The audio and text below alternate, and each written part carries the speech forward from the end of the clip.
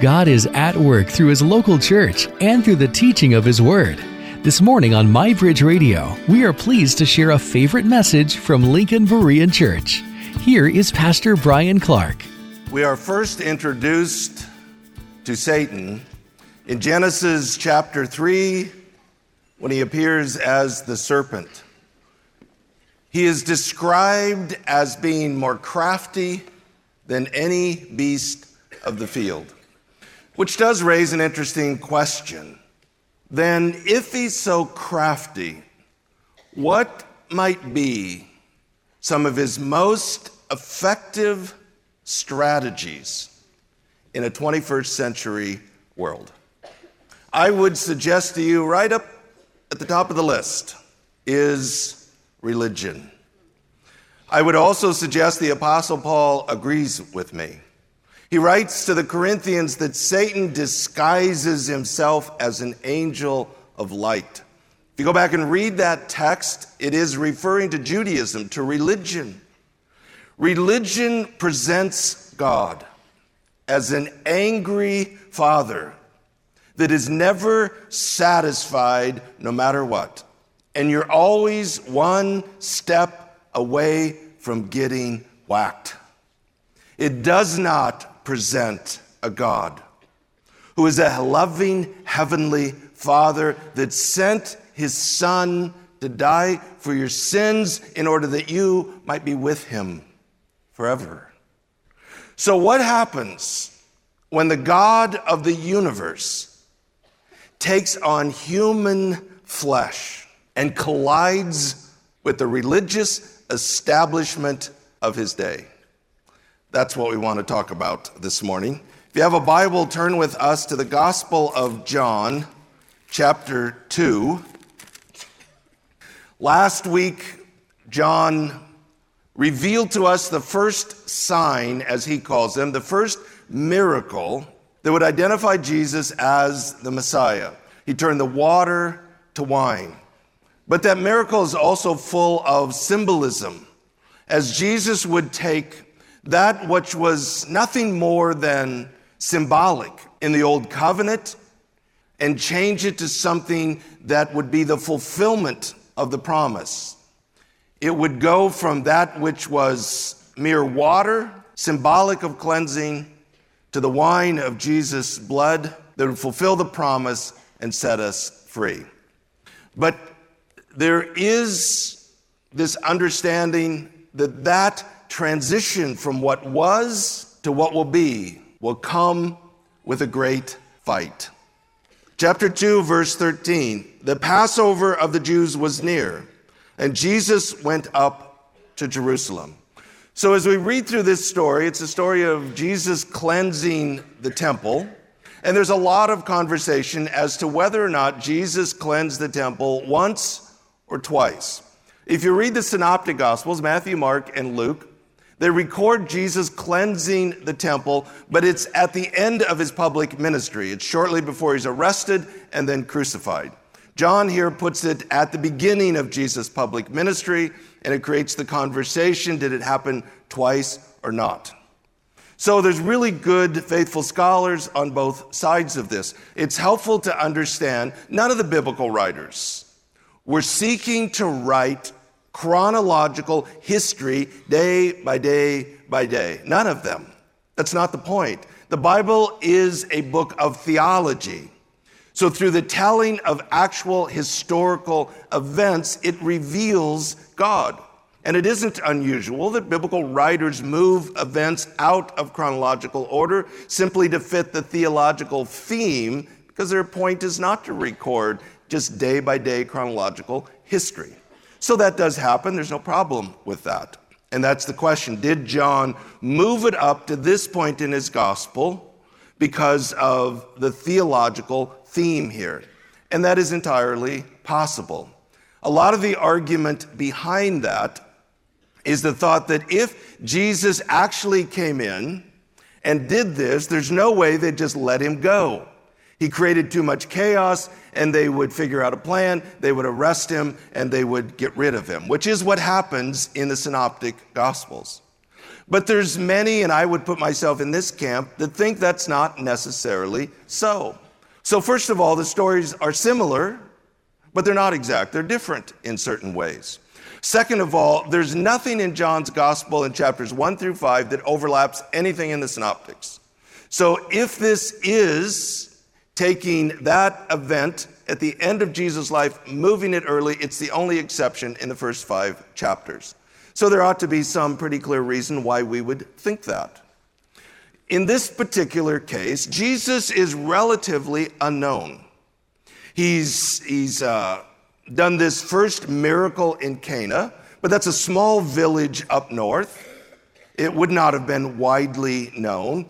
So he comes in, he creates this chaos. He probably had some small following. And it's not hard to think that they would have thought it's most expedient to give him a scolding and send him on his way. To arrest him and haul him off was probably just to create more chaos than necessary. So I think there's 2 cleansings, and I think this is the one early in Jesus' ministry. The Passover was a once-a-year celebration of when God led the children of Israel out of Egypt and on their way to the promised land. The big moment of that is the night when the Israelites were to take the blood of a lamb and wipe the blood on the door frame, indicating that they were under the blood. So when the angel of judgment or the angel of death came, it would pass over those families and they would not experience that judgment. You can hear all the symbolism in that it was a picture of one day the blood of the Lamb who has come to take away the sins of the world would be shed in order that those who believe would not experience the judgment of God, but God's judgment would pass over them because they're under the blood. So it's not a coincidence that Jesus is picking this moment to step in and cleanse the temple. Now, we know for sure there were 3 Passovers in the Gospel of John, maybe 4. There's a question about one in chapter 5, and we'll talk about that when we get there. But it's the way that scholars date the duration of Jesus' public ministry by the Passovers that he was involved in. So Jesus went up to Jerusalem. So again, the language gets a little confusing. He's been up on a map in Cana, which is up north by the Sea of Galilee, where much of his ministry will take place. On a map, he has come down to Jerusalem. He's come south for the Passover. But in terms of elevation, he's not come down, he's gone up. And consistently, the gospel writers refer to going up to Jerusalem. So the language gets a little confusing, but that's what it's talking about. And of course, for Passover, Jerusalem would have been very busy with multitudes of people. Verse 14, and he found in the temple those who were selling oxen and sheep and doves and the money changers seated at their table. So the temple is what we'd refer to as the second temple, meaning Solomon built the first temple, David's son. It was torn down and rebuilt by Zerubbabel, but Herod came along and tore that one down and rebuilt this magnificent temple, mostly to gain the favor of the Jews. So this had the main structure of the temple, which was the Holy of Holies. Outside of that, the holy place where the candlestick and the showbread and the incense were. And then outside of that is a courtyard where the altar was, where the laver was, where the priest would wash before he went into the holy place. So outside of that then are multiple courts. One is called the women's court. So there's also a court called the court of the Gentiles. So it's part of the larger structure. It's not part of the inner part of the temple. But that's where these vendors set up to do their business. There was a time when they set up in the Kidron Valley that comes into Jerusalem on the side of the Mount of Olives, but by this time they're actually up in the structure of the temple doing their business. So when someone would come to Jerusalem for Passover, they would offer an animal. But it's not practical that they're somehow going to haul an animal all the way there on foot. And so there were vendors, and they could purchase an animal, and that animal then would be sacrificed. There was also a temple tax that was given at this time, but much of the money that was out there was corrupt, had all kinds of impure metals mixed in. So the only coin that was acceptable was a Jewish coin that was pure silver. So you had to bring whatever money you had, and it had to get exchanged in order to offer a Jewish coin. So that's what John's talking about here. Verse 15, and he made a scourge of cords and drove them all out of the temple with the sheep and the oxen, and he poured out the coins of the money changers and overturned their tables. And to those who were selling the doves, he said, take these things away. Stop making my Father's house a place of business, literally a place of merchandise. So one can only imagine the chaos this creates as he's flipping over tables, the money's flying, the animals are running. He's basically using a scourge to move the animals around. And in the midst of all of that, then he utters the important words in verse 16. Now, first of all, he is identifying the temple as his Father's house. And while that may not be striking to us, it would have been to them. He's clearly saying, this temple belongs to God the Father, and I am God the Son, and I'm here to clean house. So he's making a clear statement that he is the Messiah, and he's there to do business with the religious establishment. Now again, it's really important to understand this is the temple. This is not a church building. This is not one of many buildings. There's virtually no correlation to the temple and a modern day church building. You know, people get confused and think this is the house of God, like God lives in a building. This is just a building. This is not a temple. God doesn't live here. When the building's empty, God's not here. This has nothing to do with whether or not churches are selling something or giving away free pumpkins. It has nothing to do with any of that. What it does have to do with the fact that this was the temple. There was one temple. If you were a Jew and you're dealing with your shame, you're dealing with your guilt, you're dealing with your despair, you're dealing with your hopelessness, you're longing for some sort of a relationship with God, this was the place where God dwelt. God's glory dwelt in the Holy of Holies. At one time that housed the Ark of the Covenant. By this time the Ark was long gone. But still it was a place so sacred that only the high priest could go into the Holy of Holies, and even he could only go in one day a year. Outside of that was the holy place where the priest and the priest only entered, and that's where the lampstand and the showbread and the incense was. So all of this was meant to be full of images and pictures of God and the promise of God. It was to be a place that was holy and sacred, a place that where there was wonder and reverence and mystery for the presence of God. Yet by first century Judaism, all that had been replaced by cold, dead religion. These merchants were exploiting these people for personal gain. Now, Jesus does not specifically identify the system as corrupt. On this occasion, he does in the Synoptics. It's not hard to imagine a couple years previous, which is this occasion, it was equally corrupt, where they use this as a way to exploit people's need, people's shame, people's guilt, people's despair, people's searching for God, exploited for personal gain. And that's what Jesus was talking about. That's not who God is. That's not what the temple was to be about. This is the problem with religion. When people are dealing with their shame, people are dealing with their guilt, people are dealing with their despair, people are trying to find something to satisfy that God longing deep within their soul, they're just extremely vulnerable. Religion is about power and control. It's about exploiting people for personal gain. I have countless conversations with people that have been used and abused and broken by religion. They have believed for years there's no way they're ever going to measure up, and they feel like they're always one step away from God whacking them. And many just give up and believe there's just no chance for me. And in their minds, they think That's the God of the Bible. They have no idea that that does not represent the God who sent his Son in any way. Verse 17, his disciples remembered that it was written, zeal for your house will consume me. That's from Psalm 69:9, and a reminder that one thing that would identify the Messiah is he would be zealous for the reputation and glory of God. There would be this zeal for the house of God that would define him. Jesus then fulfilling that statement.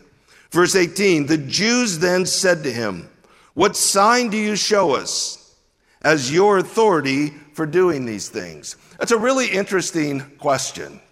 So why not just arrest him and haul him off? We know that there were temple guards. This would have been a fairly simple procedure. Why did they ask for a sign? Speculating a little bit, it's likely that Jesus had enough of a following. Perhaps people that followed him from Cana and were privy to the first miracle, that they figured if we do that, it's just going to create more chaos. And maybe the more prudent thing to do is just out him here. He's claiming to be the Messiah. If you're the Messiah, give us a sign. Assuming Jesus can't do that, and that settles it, and quietly that's the end of the story. Most likely that's the motivation. If you're the Messiah, give us a sign. Now some would ask, why didn't Jesus do that? Why didn't Jesus pull a rabbit out of his hat and show everybody? But what will be evident through the Gospel of John is that Jesus will reveal himself through miraculous moments again and again and again and again, and they will not believe. It's naive to think if he'd have just done some miraculous thing in this moment, suddenly they all believe and everything would have changed. So Jesus knows that. And just like with Mary, his mother, he's not just going to do a miracle on command to satisfy someone. He's going to be about his Father's business in his time according to his agenda. So he responds. Verse 19, destroy this temple, and in 3 days I will raise it up. The Jews then said, and again, John uses Jews as the religious leaders.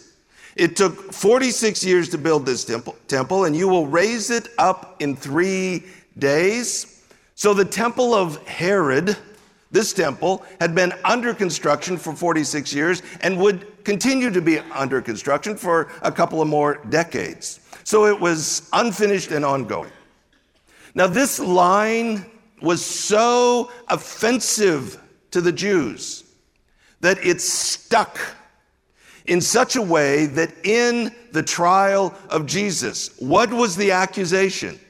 He said he would tear down the temple and in 3 days raise it up. When Jesus is hanging from the cross and the mockers are mocking, what is it they said? He said he would tear down the temple and in 3 days raise it up. So you get a sense of how deep this line cut into their brains. But in both cases, they misquoted Jesus. Jesus didn't say, I will tear down the temple. Jesus said, you tear down the temple, and in 3 days, I will raise it up. Verse 21, but he was speaking of the temple of his body. So when he was raised from the dead, his disciples remembered that he had said this, and they believed the scripture and the word which Jesus had spoken. So John tells us what Jesus meant by that comment. Even the disciples didn't really understand it until the resurrection. Now, first of all, think about this. The religious Jews asked for a sign. And Jesus said, I'll give you a sign. He said, you tear down this temple, and in 3 days, I'll raise it up. That'll be your sign. So now John is writing a couple of decades later, and he is identifying what Jesus meant by that statement. So what was the sign that he was indeed the Messiah? Answer, the resurrection. The disciples put it together, understood it, and believed. John is writing well within the lifetime of eyewitnesses to the death, burial, and resurrection of Jesus. That's fairly obvious since he himself was an eyewitness to the death, burial, and resurrection of Jesus. Much like Paul in 1 Corinthians 15, he's just putting it out there. Jesus said, here's the sign. Prove that he didn't rise from the dead and he's not the Messiah. Yet, the Christian church exploded in the first century because the sign was so overwhelmingly evident. If his enemies could have demonstrated he didn't rise from the dead, end of story. John's putting it out there. There's the sign. But John was so confident in the evidence for the resurrection, he nails it.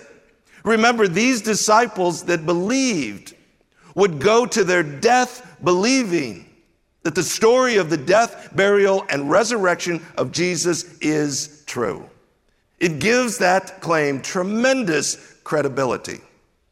But second of all, and more to the point, is Jesus is identifying himself as the fulfillment of the temple. And the Word became flesh and tabernacled, templed among us. Jesus is the fulfillment of the shadows and the pictures of the tabernacle and then the temple. There was never a plan for a structure to endure. It was only a picture. And the Messiah would be the fulfillment of that picture. Jesus is the dwelling place of God. It's not a building, it's a person. John says, the Word became flesh and we beheld his glory. He's the house of God. He's the dwelling place of God. Religion tries to convince you it's about the building, it's about the furniture, it's about the practices, it's about the rituals. Jesus said it's about a person. It's about a person who is the fulfillment of the temple. He is the bread of life. He is the light of the world. He is the lamb that was slain for the sins of the world. The temple is a person, and that's where the glory of God resides. But religion is determined not to let it go.